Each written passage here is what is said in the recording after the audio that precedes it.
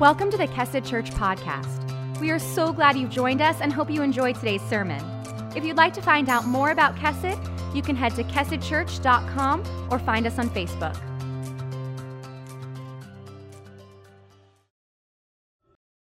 Thank you all so much for being here, for being a church that's so willing to just kind of pick up and move.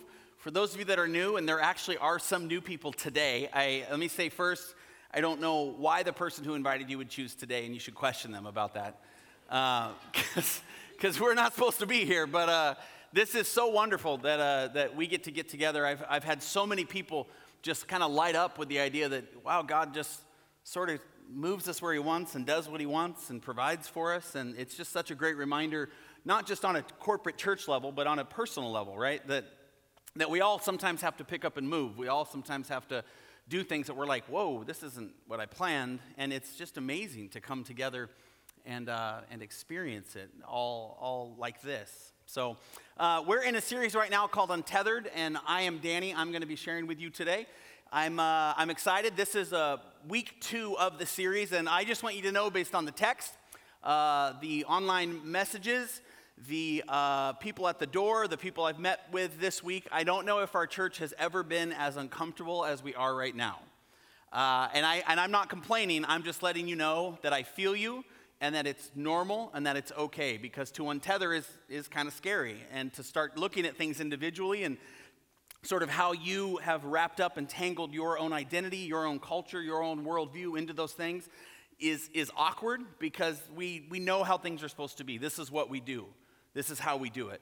And sometimes it's scary to take a step back and say, oh, maybe this is more what I learned and not necessarily what God is teaching. And so I'm in it with you. And let me just say, I got you. And more importantly, God's got you.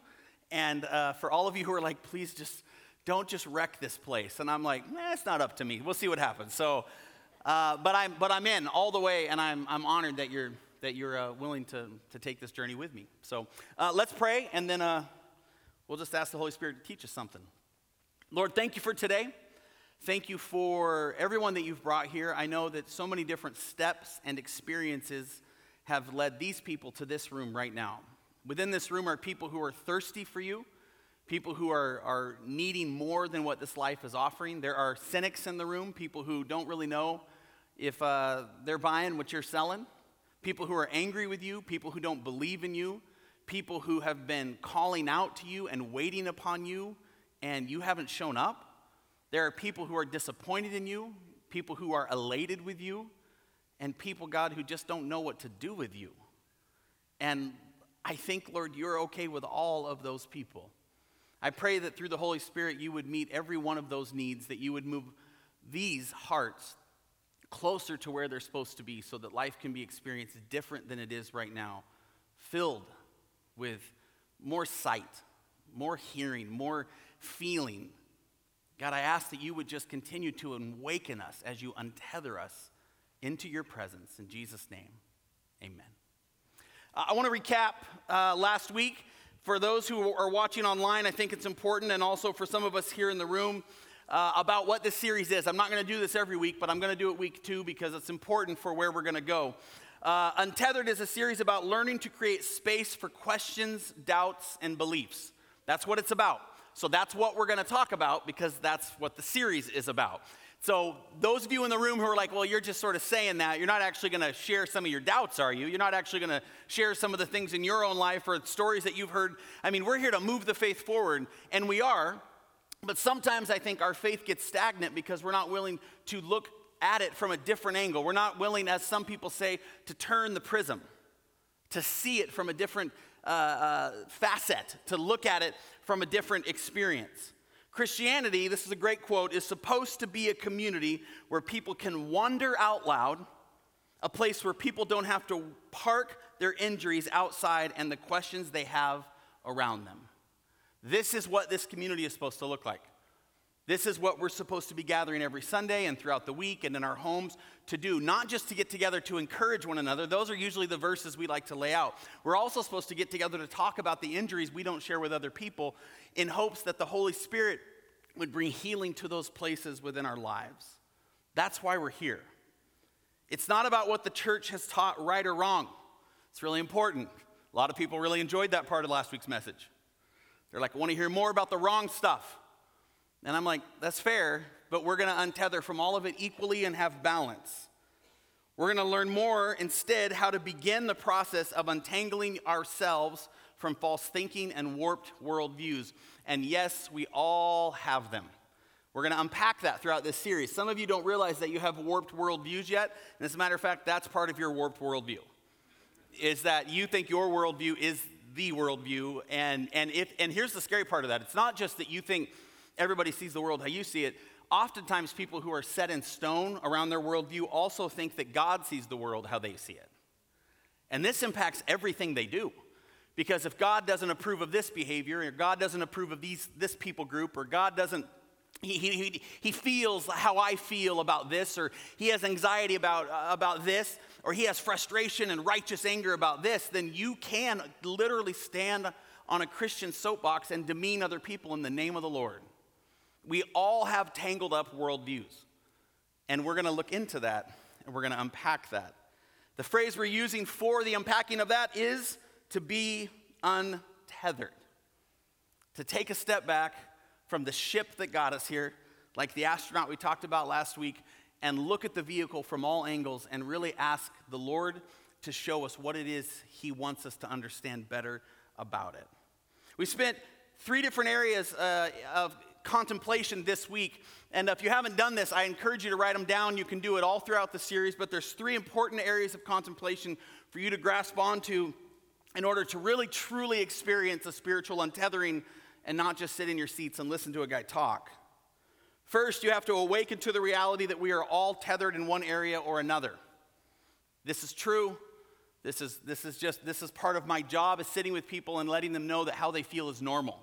I don't know if a lot of you know this, but how you feel is normal. If you're a cynic, if you're a doubter, if you're angry, if you're frustrated, if you're confident, if you're peace-filled, if you're like everything's fine, all those things are normal. What isn't normal is if you think that how you feel is standard and immovable and how everyone else around you should feel. So you need to awaken to the reality that we are all tethered in one area or another. Next, be aware that your personal untethering should never be done by anyone else but you and the Holy Spirit. This is me purposely disqualifying myself from untethering you, because I'm not going to get blamed for where you end up floating out to. Okay, you're going to float out to wherever you end up floating yourself out to, because it's only you that can unlatch and look at your life and how you see and how you view things. You're not going to blame me for that, but I am going to encourage you, and I am going to show you how to move the lever and how to kick off. What happens from there is up to you. Your personal untethering is between you and the Holy Spirit. Lastly, accept that the process will be experienced best with a childlike posture. And I gave you a phrase to help understand this, because the beautiful thing about children is they wonder out loud and doubt everything, all at the same time. They're just awesome at this. And so I gave you this simple phrase: I don't believe you. Continue. This is the best posture you can take to untether. I don't need you to believe me. I just need you to be willing to continue in the process, in the story. This is, by the way, a great posture for healthy marriage, too. Total side note. Wonderful posture for healthy marriage is listening to your spouse and being willing to be honest, not stuff your feelings and buy everything they're selling. Right? I know a lot of dysfunctional marriages, and it's because one side of the marriage is like, yep, and inside they're like, you are crazy. And they tell all their friends how crazy, but they never actually tell this person. Or they just demean everything this person's saying, and they're like, nope, none of that has value. But instead, why don't you be honest and go, my heart, I don't know if I believe you, but you're valuable to me. Continue. It's a really cool posture to build a beautiful marriage, because then you not only feel safe to share, you feel safe to receive. I don't believe you. Continue. That's that posture of a child. I don't know about all this. This is awesome. And I don't like that. This is a beautiful way for us to approach Scripture. So those are very important things for you to remember. And I just want to encourage you to dive into those, to not leave those as we go back through this process. Because everyone who comes to me and is scared or frightened, and I think that's, again, normal, I want to just encourage you to go back to the process. Hey, maybe you untethered a little too early. Hey, maybe your posture isn't one of I don't believe you, continue. Or hey, maybe you really don't think you have much to untether, and you really see yourself as kind of the North Star in everyone's life. No wonder you have so much drama. I mean, that's a rough position to play. We're not supposed to do that. There's only one person who's supposed to do that, and that's who we're going to talk about today. For us to really step into this place of untethering further, we want to do it with wisdom, and that means we need a guide. No one in all of history has lived out a clearer example of an untethered life than Jesus Christ. He literally is the untethering master. At the time of his birth, he was the exact opposite of those in spiritual and political power. These people ranged from the Jewish Pharisees and scribes who oversaw the spiritual aspect of really the culture at that time, to the Roman soldiers and governors who oversaw the political and power aspect of people at that time. So the landscape was this. In one sense, as Jesus came on the scene and began to teach people how to untether, he was far more holy than those who held the highest places of holiness. Hebrews 7:26 says, "For it was indeed fitting that we should have such a high priest, holy, innocent, unstained, separated from sinners, and exalted above the heavens." So Jesus is born a priest. He steps into this world holier than anyone else that has ever existed. He holds that position. Scripture says it. And in another sense, he is also far more powerful than those who hold the highest places of power. Isaiah 9:6, "For a child is born to us, a son is given to us. The government will rest on his shoulders, and he will be called Wonderful Counselor, Mighty God, Everlasting Father, Prince of Peace." He was also more powerful than anyone that has ever existed. He holds both of these things within himself because Jesus is literally a living paradox. He is both God and man. He is strong and weak, defiant and submissive, undefeatable and vulnerable, all at the same time. People don't know what to do with that. And he is teaching the world, and he's teaching you, and he's inviting you to step into this untethering process. But the only way you can do it is to accept all of him. Some of you have only hooked up to different sides of Jesus. I don't know if you know that or not. Some of you in the room have only hooked up to the spiritual Jesus. He's a pacifist. He's calming. He only talks in tones like this with large, breathy pauses. Others of you, you've experienced great tragedy. And I honor this side as well. And Jesus to you is powerful. Jesus to you is a God of retribution. I read an article one time about somebody who said, why would God claim that he is the one who goes out and makes sure that all wrongs are righted? Why would you want to believe in a God who says, vengeance is mine? And they interviewed a woman who had experienced incredible amount of child abuse as she was sold into the sex trade. And she said, if you've ever been sold into the sex trade and then escaped, you'll know why God's vengeance is so important to your soul. Because you have to know that people can't get away with that. And that's what brings solidness to your life. And that is valid and that is real. But you're not supposed to hook up to just one or the other. You're supposed to hook up to the whole person. And so you've got to allow yourself to understand that your story has taught you how to view Jesus when Jesus is wanting to teach you how to view him. He taught all kinds of things that were paradoxical. He taught things like you need to labor to rest. What? You need to give to receive. You're supposed to be enslaved to be free. You can find wisdom in fools. Hey, I would encourage you to yield so you can conquer. How about serve to reign? What about die to live? It just wasn't who he was, it was what he taught. The person and teachings of Jesus are so untethered and incredibly uncomfortable. There's no other way around it. And if you're not uncomfortable with the teachings of Jesus, my guess is you're only reading the verses that benefit your worldview. And that is offensive. Because if you read them all, you should come to a point with him. This is real life, and we're going to unpack this when we do the Bible in a few weeks. We're going to actually look at this just around the book of the Bible. But you should come to a point with Jesus, if you've really studied what he said, that you do what the disciples did, you do what the Pharisees did, and you do what the Romans did, and you go, what am I supposed to do with all this? This doesn't make any sense. This doesn't hook up with how I see the world and this life that I want to live. It's his life teachings and his lifestyle that we are told as Christians to follow. It's supposed to attract lost and broken people, people who want more out of life than just checking a box, people who want to experience the true nature of who they're supposed to be. Ephesians 5:1-2 says, so try to be like God because you are his own dear children. Love others as Christ has loved us. What in the world are we supposed to do with a disturbing verse like that? Try to be like God. Love people like Jesus loved them. This is all throughout Scripture. Try to be like this. Try to be like this paradox that flows in and out of stories and just walks in and messes people up and then leaves. This is who we're supposed to be like. These are disturbing words. And they're disturbing because we have all been born with a natural, human, finite lens from which we view the world. We all are born naturally, as I described earlier, really attributing our sense of how things are to reality. This is pretty normal. We are born with these, as the Bible says, old natures, and they are incredibly dualistic and divided. Everything that I spend time around with people almost has to do with the concept of right and wrong, black and white, good and evil.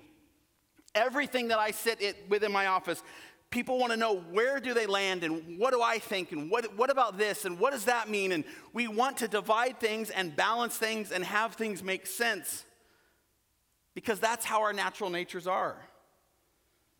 The Bible speaks directly to these kinds of viewpoints, these common viewpoints. Ephesians 4:22 says to put off your old self, which belongs to your former manner of life. I like Colossians 3:3. Your old self has died and your new life is kept with Christ in God.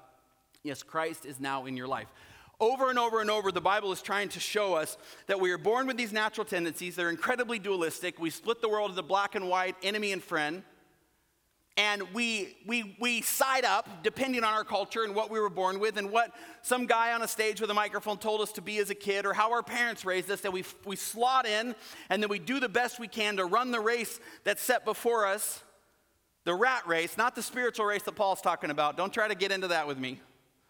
The actual just go to work, have kids, make enough in order to retire, have enough to go out once in a while, and don't be embarrassing. Don't be embarrassing. I was at a place last night with some friends, and it was $5 to valet park. And for $5, this parking lot was huge. I was like, I'm doing it.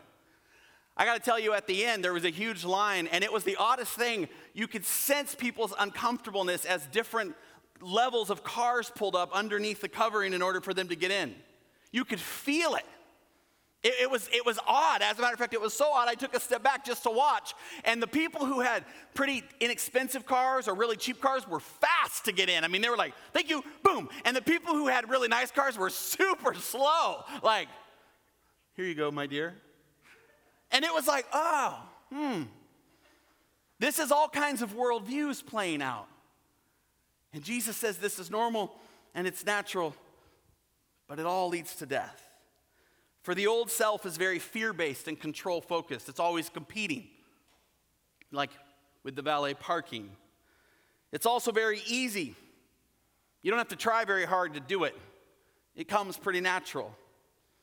Pharisees and scribes, for instance, focused their entire lives around protecting the natural and easy systems and practices of the church. God gave them a way in which to function, to do church in the Old Testament, and they added hundreds of new laws to it.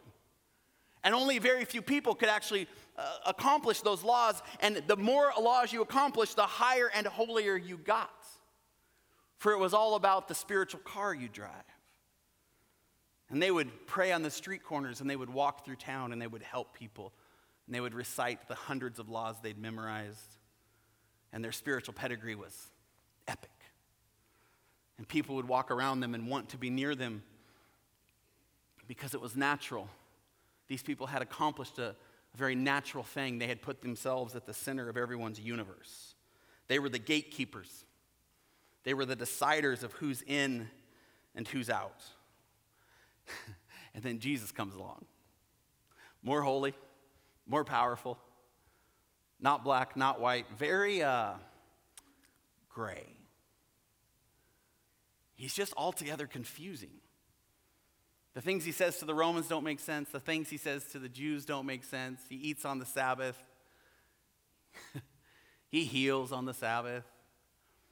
He goes into the temple and hurts people with a whip, which I've always enjoyed that one because it's not as if he just produced a whip. He had to see what was going on and then walk out behind a barn somewhere and make that thing. Like, I am not going to hold this for me, Peter. This is not going to work for me today. Like, this wasn't a sudden thing. Like, he had to go find something. Like, have you ever thought about that? Like, Jesus saw the scenario. It says he drove the money litters out with a whip, but it wasn't like, what's happening?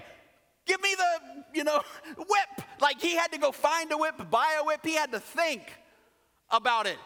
It makes no sense, for he is all peace and love, and he's never, ever conflict driven. And then he does this. What do you do with that?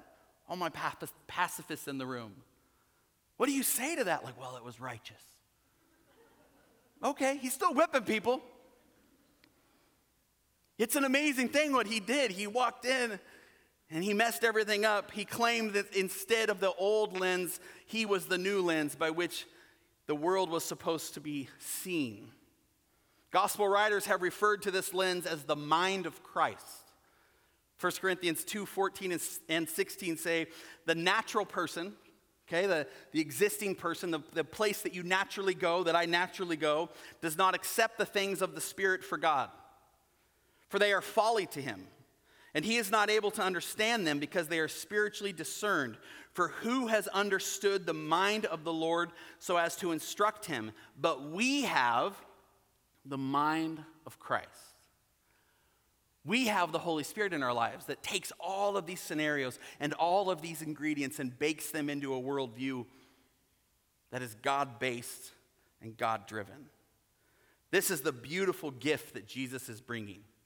And I'll put it up there. It's an invitation to step into the untethered paradox that he always has been, just as we currently are.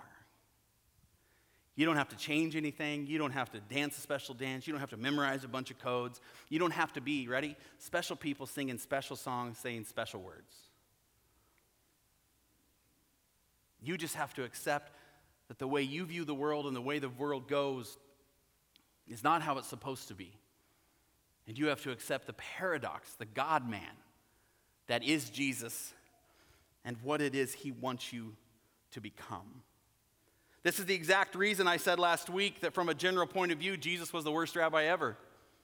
Following Jesus made no sense, for he did all the wrong things with all the wrong people. He talked to the wrong people. He sat with the wrong people. He ate dinner with the wrong people. It was like he went into town and found the worst of the worst and said, hey, you want to go hang out?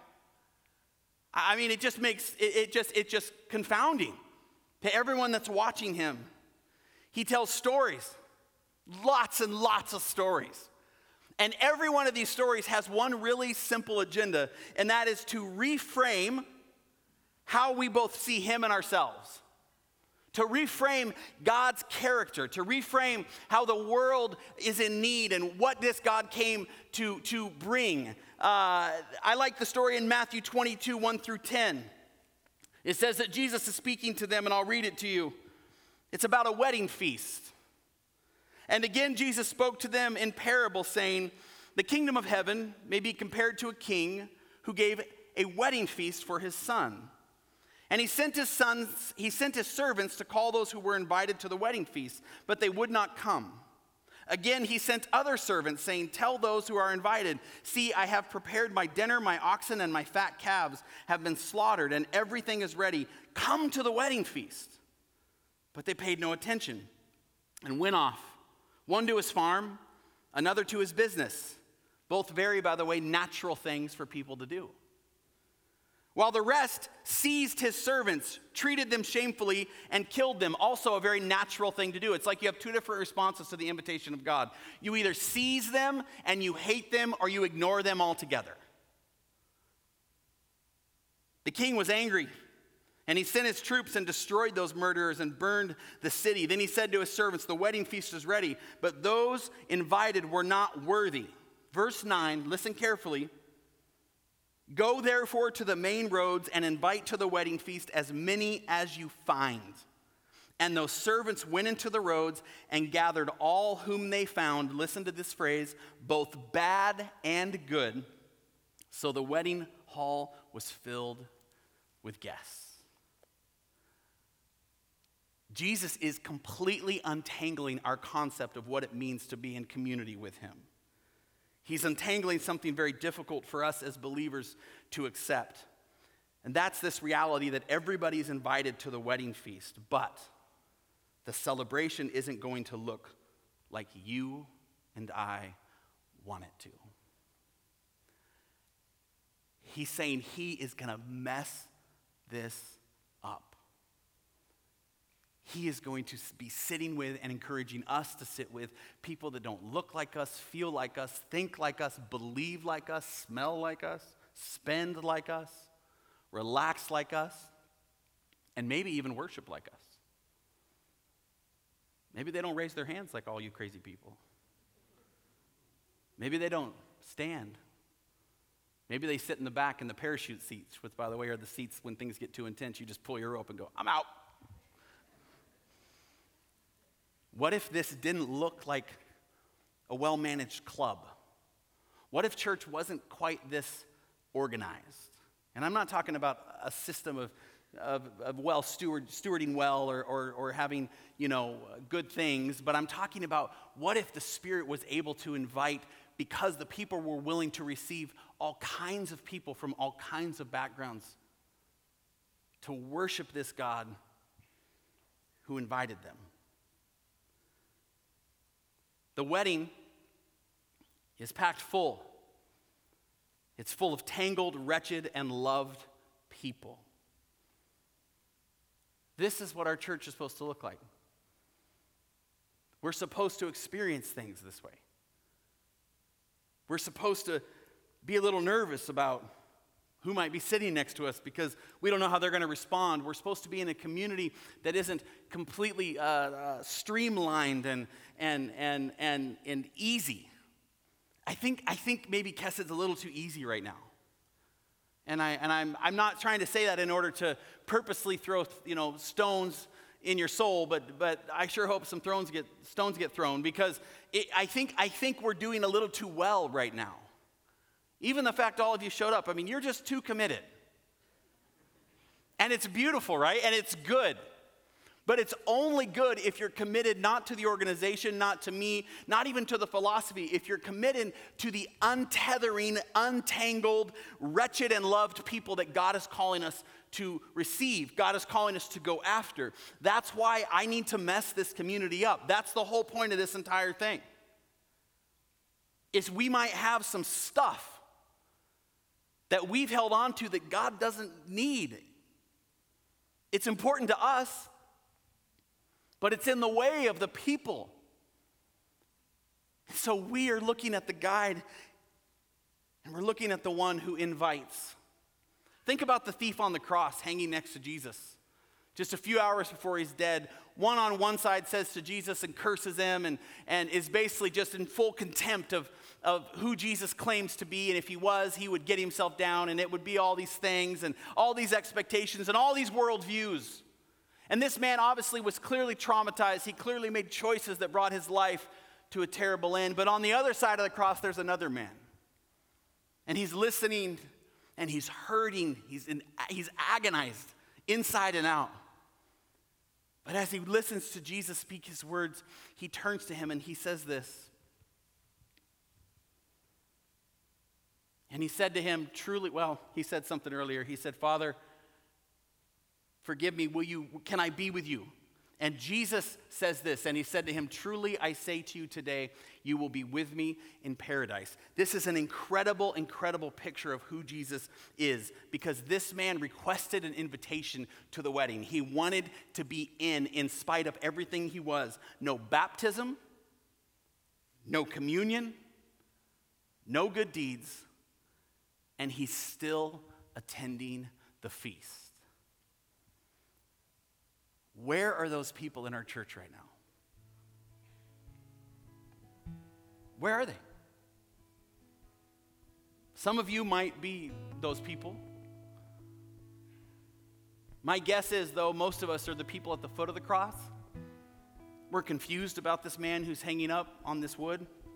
We don't really know where his story interacts with our story. We certainly don't see ourselves crucified up with him, because that worldview is a very untangled, a very untethered, a very wretched worldview that takes a lot of work to get to. To see yourself on the cross with Jesus. Most of us, if we were lifted up on the cross with Jesus, most of us would be like the other thief, I believe. We'd be upset, we'd be angry. I decided to follow you. My life was supposed to be different. Why are you such a paradox?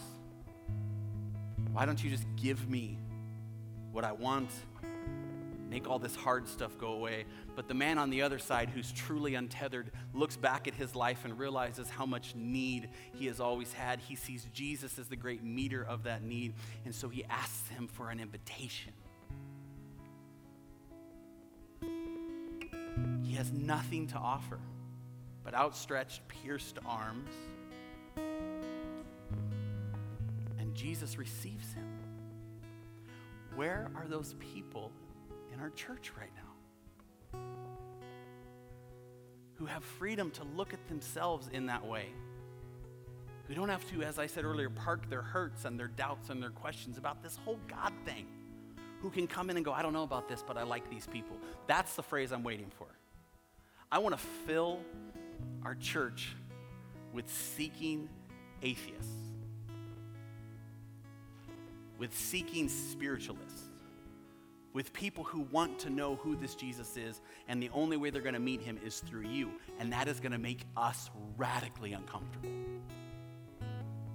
But this is where Jesus went. This is where his disciples went. They walked into cities and sat with people who had questions. They didn't sit with anybody who had answers. No one. They didn't even go to their church very often and actually listen to the rabbis teach, for Jesus was like, I got this. Let's go sit with people who have questions. Let's go sit with people who have concerns. Let's go sit with hurt people and tangled people and wretched people, and let's love them. See, you think the invitation is just for the thief on the cross, and it's easy to do that, but what you need to remember is just after Jesus breathes his last breath, across the hill, down in the valley, there's a tabernacle, and it's pristine. It's filled by those rabbis and those priests and those people full of answers. The great gatekeepers of mankind, and they're standing before a huge, thick curtain that keeps everybody else out of that holy of holies, that place where God sits, when really God was hanging on a cross just a stone's throw away. And as Jesus breathes his last breath, that curtain rips, bottom to top, top to bottom, sideways, diagonal. It rips a lot. And the idea is that it's now open, and that God is extending through the death of Christ an invitation to us still today to be part of his holy movement. But it's going to require you sitting in the paradox of who he is. That he is a peaceful warrior.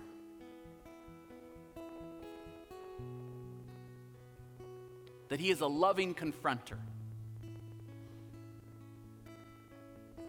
That he is a commanding waiter, patiently sitting. He is all the things that you're wrestling with. And he has all those answers. And he is inviting you into his presence. But it's going to take you untangling yourself from your own. This is who our church is supposed to be. I've done a lot of Shrink the Church sermons over the years. I don't know if I felt one quite as strongly as this. When we move to uptown Vancouver, our world is going to get thrown upside down. It's just going to happen. I truly believe in my heart now that God has slowed us down in order for us to really understand what he's giving us. Because there are people down there that will only give us one shot. It's going to take one nasty look from you. When they walk through the door and don't fit in, one nasty look from you to go, they're just like everybody else. And so with great love and respect, if that's who you are, and you believe that's right, this probably isn't the church for you. The mission's just too important. Jesus is guiding us to this place. And I'm excited to follow him, but I know it's going to cost. So my challenge for you this week, like last week, are 3 things. First, I'd like you to sit this week with this question: who have you disqualified from attending? Who in your worldview have you disqualified from attending? And stop saying there's nobody, because there is. I've disqualified people from attending. I'm just untangled and untethered enough to admit it. There are people I've disqualified. If they walked in, I'd be like, oh, no way. I got to evaluate that this week. So who have you disqualified from attending? Next, who do you refuse to sit with at the table? Who have you not disqualified, but you're certainly not going to do life with them? I mean, someone saw me have a coffee with that person. Ugh. I don't want to sit with myself and have a coffee with that person. Just be honest. It's hard, but it's where Jesus is leading us to. Lastly, based on who you've disqualified from attending and who you refuse to sit at the table with, and if you've really truly decided that this is how you're going to be, if Kesed is your home and this is where God has brought you and you're willing to walk through this process, what are you going to do about it? I don't think you can have that answer right now, because we got 6-7 more weeks of this process and then lots more learning to do. But I think it's a fair question to recognize you don't just get to think it, you actually have to step it out. This is the church. And these talks right here, by the way, based on Jesus and where he's been leading us, they're 2,000 years old. This isn't fresh and new. I'm not provocative and I don't have eyes to see. I'm just looking at what Jesus did and doing what Jesus did. And I know it makes religious people uncomfortable, and so I'm at least admitting that. Because I'm religious. I like this system. I'm good at it. I'm tired of being just good at it. I want to see people's lives transformed, and not people I expect their lives to be transformed, but people I can't even believe. I want to pull people on stage and show you what your love did and what the Spirit of God did to transform people further into the image of him. But I think in order to do that, we got to unpack this place. We got to remodel it. We got to tear it down. We got to untangle it. We got to accept that we are not at the foot of the cross, and we are either on the left or the right, claiming that we have all the answers and can't believe this is really something he wants us to do, or recognizing there is nothing we can do. We're just hanging here with you, and we love an invitation. We'd really like to be part of what you're doing, God. We'd really, really like to be part of what you're doing. And you're doing it in other countries, and you're doing it in beautiful places, and we want to be part of what you're doing. And if that means you dismantle my heart, if that means you untangle me, if that means you make me rethink things and re-see things, and I feel a little less good at it because it's so new and uncomfortable for me and how I was raised, then so be it. I want to be a part of the feast and the celebration that you're throwing. And so be my guide, be my Lord, and take me there. That's my open-eyed prayer, by the way. Probably bothered you because my eyes weren't closed. That's something you should untangle from. He's not really praying. His eyes are open. I don't know if that's in the Bible, people. Okay, we got to unpack all this stuff. I've been praying this whole time. I'm just about to start my sermon. You have no idea what's going on. We're going to close with a prayer, a closed-eye prayer. So will you stand with me? This is about you in your seat right now. This isn't about anything else. And so I want you to close your eyes in order to focus, in order to just sit within yourself and how this makes you feel. I want you to recognize whatever's rolling around inside your chest or inside your head, whether it's anxiety or excitement, fear, frustration, anger. Maybe you're trying to think where you can go to church next week. I want you to be really where you are. And together, I just want to sit in this place and ask him to show us what it might look like, what it might feel like to be in a church contaminated by the Holy Spirit, sit next to people that can't believe they get to sit next to us. To feel the presence of God nudge us, push us, and for some of us, drag us into this celebration, not because we're worthy, not because we memorized everything, not because we did a good job, but simply because he loves us. This is what an untethered church looks like, full of tangled and wretched people just like us, filled with God's love and so made worthy. This is the feast we're having. And Jesus is asking us to be his invitation bringers. He's waiting at the door with missions, with people at work, people on the street, people who are our neighbors, our family, our friends, people who were hurt by church that wasn't willing to sit next to them and walk with them through their doubts and fears. And he's saying, bring them. He's saying, have faith, step out, I'll meet you there. Don't be so busy with your business or the things that make you feel numb inside so you don't have to experience the true reality that you need God and you need to be someone who shares with other people who needs God. Come to the feast. Don't ignore it.